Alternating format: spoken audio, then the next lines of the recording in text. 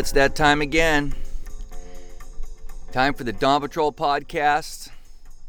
And today, for the first time in the history of the podcast, Dawncast, Vancast, I'm calling a phone interview.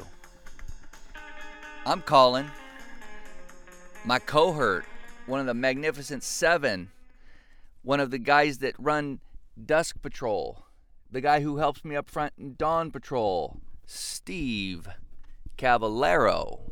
Let's see if the brother's there. Hey, bro, what are you doing? I just did my intro to the Vancast podcast, Dawncast, and you are where right now as we speak? I'm actually sitting in the men's corner. Oh, from the holy ground. Yeah. The spot men gather. Well, I am sitting in the van in Dana Point, San Juan Capistrano, and San Clemente at an intersection here on the railroad tracks waiting for the coastliner to go by. You been here? No, I never have. No, I'd love to go sometime. Really? You've never been down in here? No, never have. Been along the coast down south, but never really got to the point where I got to any of those cool surf breaks, you know? Yeah. So. Well, it's a beautiful spot. You and Helen should come. So today I didn't make Dawn Patrol. I do my yearly migration down here, and this is the first time in the history where we are not live in a studio audience with an engineer, and this is exciting. So tell me, Steve, just a couple things about you. You are a retired... Yeah, I was a firefighter for almost 32 years. I'm a retired battalion chief. That was the rank I was at when I retired, and I still keep my fingers in it through teaching and through the Fire Academy course at the College of San Mateo. I'm one of the instructors up there, and yeah, so that's kind of my gig. Kind of half retired, half working, but it's good. Yeah. Do you ever keep your fingers in it by, like, say, starting your barbecue on fire or something like that? Yeah, run around chasing fire engines when they drive by. Not to that point. Okay. Thankfully. Okay. No, I'm not a threat to society. not yet, anyway. Hey, you've been helping me up front. 3 years? Yeah, about 3 or 4 years, right? Yeah. Right. And you originally came to us in Dawn Patrol up in D3. I remember it. Right. How long ago was that? I think I started Dawn Patrol in 2008 or 2009, somewhere in there. Okay. So almost 10 years. Yeah, a almost while. 10 years. I think you were there right when we pulled back that one wall and we realized, wow, guys are really connecting here. It's a real... I remember when I commented on your Walden T-shirt. Right. Yeah, that's the first time I think we really kind of talked, because I was kind of one of those guys that would come in and just sit in back and, engage the guys at my table, but you always were pretty busy and bombarded by guys, and I think I had on a Walden Surf Company T-shirt, and you at the time had a Walden surfboard, and you kind of went, "Hey, you surf?" And I go, "Yeah." And you go, "You surf with a Walden?" I said, "Yeah." Unbelievable. And that's kind of where we linked up, and then I think we went surfing a few weeks after that. Took off from there. Yeah. I remember that clearly. You are part of the Magnificent Seven. Those guys, you helped me in Dawn Patrol with a little splash of JP, and then those guys run Dusk Patrol, and it's just really a privilege as I drive around even this week and doing podcasts and telling guys what we have going on down up there and what they have going on down here. It's just such a joy to talk about you guys. I wish you guys were listening to that. I can't wait for you to hear some of the podcasts. This morning, you and JP rocked. How was that? Oh, it was fun. He is so great. What happened? He says, "Hey, all that stuff we do when Mark's here?" He goes, "This is like having a substitute teacher today. We're not doing any of that. So you want the microphone? Come up and grab the microphone." He goes, "The cards on the table thing, we're not doing that. Talk as long as you want." I mean, it was great. He's so much fun. That guy is just a hoot. Yeah. Did guys relate to that? Were they laughing? Oh my gosh, yeah. The guys were going nuts. He had the whole room he had him in stitches by 5 after 6. He had the whole room laughing. Really? Just off to a great Good start. for you guys. That makes really it good start. That makes it so much easier when we have a nice, I call it body life, where guys are engaged and laughing and leaning in a little bit. Yeah. That's fun. Did you guys interview anybody or did you meet anybody? No, we didn't, because our intro, by the time we showed your video and we talked and then did the table question, I didn't even start getting into the message until almost 6:20. Okay, good. So That's good. yeah, so we had quite a bit of your video came off real well. Did it? Did it? Guys relate to it? Yeah, it was good. It Okay. was really good. I didn't know if that would be weird or anything, but for me, a guy No. who was in the plane, I just was stunned at what God's doing. You know what I mean? Yeah. And then I went to breakfast with those guys, and then we did a podcast with one of the two founders about Dawn Patrol, and we're going to put it on the Dawn Patrol podcast when Kyle gets back. You guys prayed for Kyle? We did. We JP led the group in prayer for Kyle with his appendectomy surgery, and yeah. Yeah. Or not appendectomy, his hernia surgery. Hernia. I'm telling everybody he had massive hemorrhoids that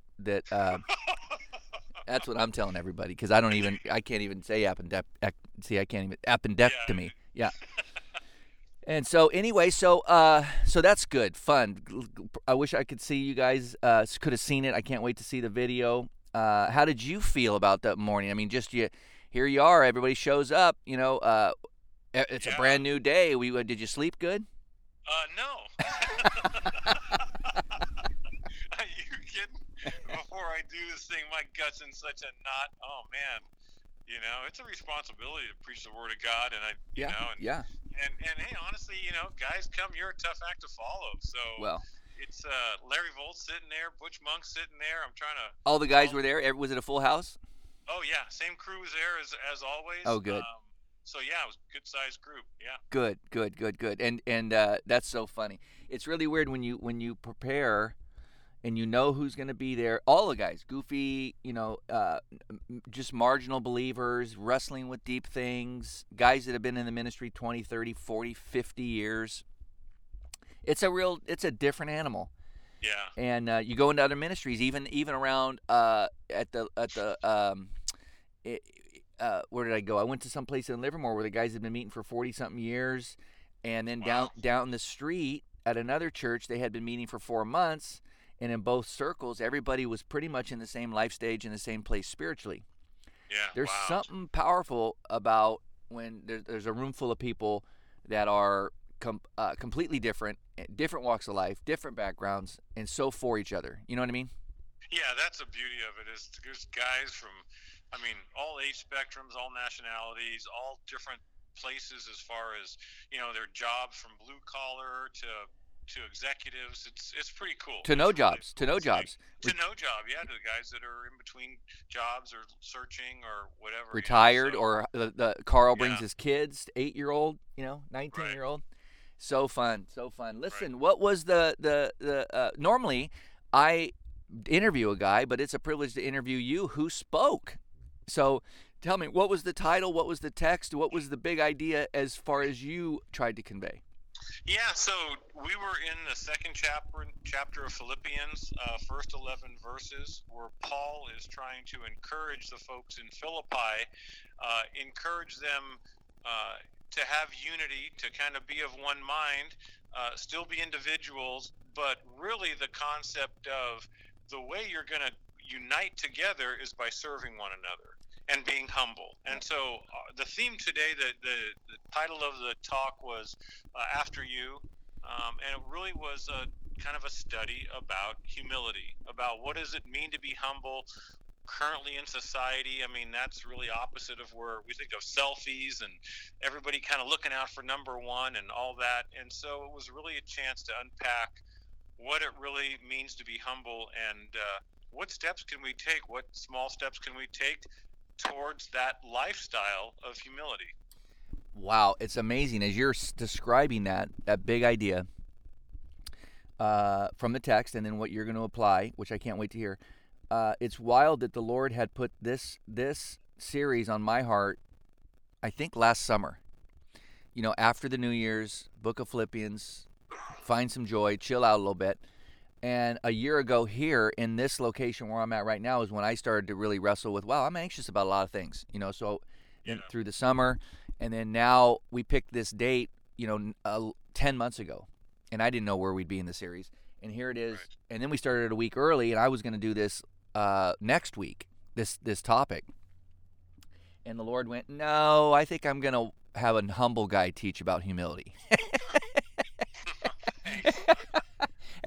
I think we're gonna pass this one on, and I can't wait to see the video. And humility is always true humility. We talked about it always, false humility, just Yeah. passiveness Right. or whatever. Yeah, that self-deprecating kind of. Yeah, we touched on that about people think, well, just because I cut myself down in front of people or I'm kind of self-deprecating that somehow it's like, hey, see how humble I am, everybody? Watch me. Watch how humble I can be. Right. And that's the exact opposite of what true humility is. True humility happens in the blind. It happens where an act of service, you perform an act of service and nobody sees it, and you draw no attention to yourself, and it's all about the other people. None of it is about you. And I think yeah, what you said is right. We have kind of a false sense of humility, almost a humble brag, to kind of coin a modern phrase where we, to try and seem humble, we ultimately are drawing attention to ourselves, and that's the opposite of the type of humility Paul calls us to. You do something and you don't post it. Right. Right. Huh. You don't post it. You don't seek applause. You don't seek recognition. You don't tell a bunch of people, "Look what I just did." It's humility. I say in the blind, it's humility that act of service that nobody sees. And really, our church, we have so many opportunities to serve up here, and that's what I try to encourage guys with is. You want to start down the path of humility, just look around, look at the opportunities in our church to serve. And then I cited, an example of a guy who recently passed, who was an elder in our church, and how him and his wife did the laundry for Cafe 4 every week. Yep. And this was a guy who had a pretty, high up position. Yep. But humility is not about position. It's basically just, disengaging yourself from whatever your position in life is, and really taking that lowly position of others first. I'm serving others. And this guy, they did the laundry for the cafe, which I can't think of probably a more humbling job. Oh, those things are nasty. Those things are nasty. Yeah, nasty. And this guy joyfully with his wife every week cleaning the towels for Cafe 4. I mean, did you mention who it was? I did. Yeah. Yeah, amazing. Bill Doyle came to the church at 4 years old, I think. I think so. Yeah. 90. How old was he when he passed? I'm not really sure. I don't know what his age is. I know he was an elder for years. Yeah. On the church board, and yeah, just a great guy. Great guy, great wife, president, and what CEO or what would you call it of Peterson Tractor for I don't know all the 40 years. I don't know 50 years. 90 something he passed. Just a sweet, humble. That's a great example. Great example of humility. Right. Steve, what was your takeaway just as a man as we close? What are you going to do in your day-to-day as application to what you learned from the Word as you processed it, studied it, and then got to deliver it? What are you going to do, change, or add to your normal day in closing to encourage the kiddies at home? Yeah, so I think for me it's really it's simple, but it's difficult, right? And that's just take those baby steps that whatever situation you're presented with, instead of the default of how is this going to work out for me, I'm going to try and look at it from the perspective of what can I do to bless or encourage someone else instead of putting myself first, right? That's society, me first, and I'm guilty of that. I'll spin up just as quick as anybody else, and that's not what we're called to do. So my thing is just like the series says, just chill, take the eyes off yourself.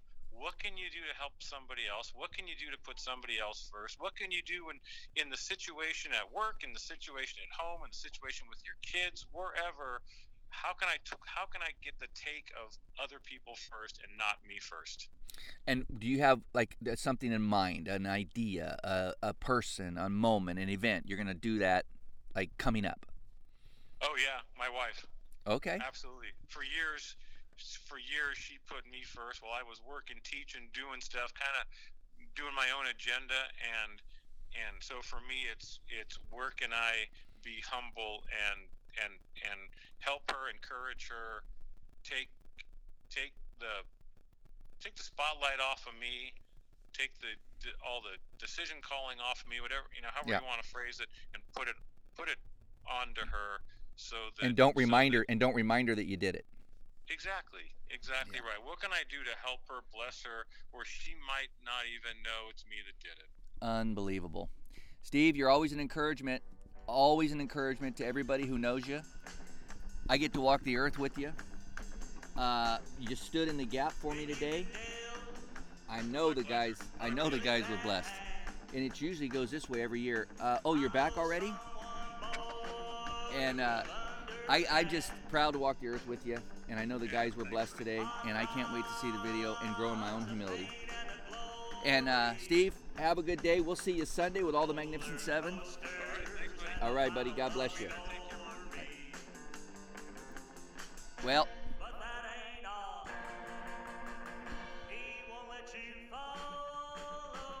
that's a good truth. God bless you at home, on the road, at work, and we'll talk to you next time.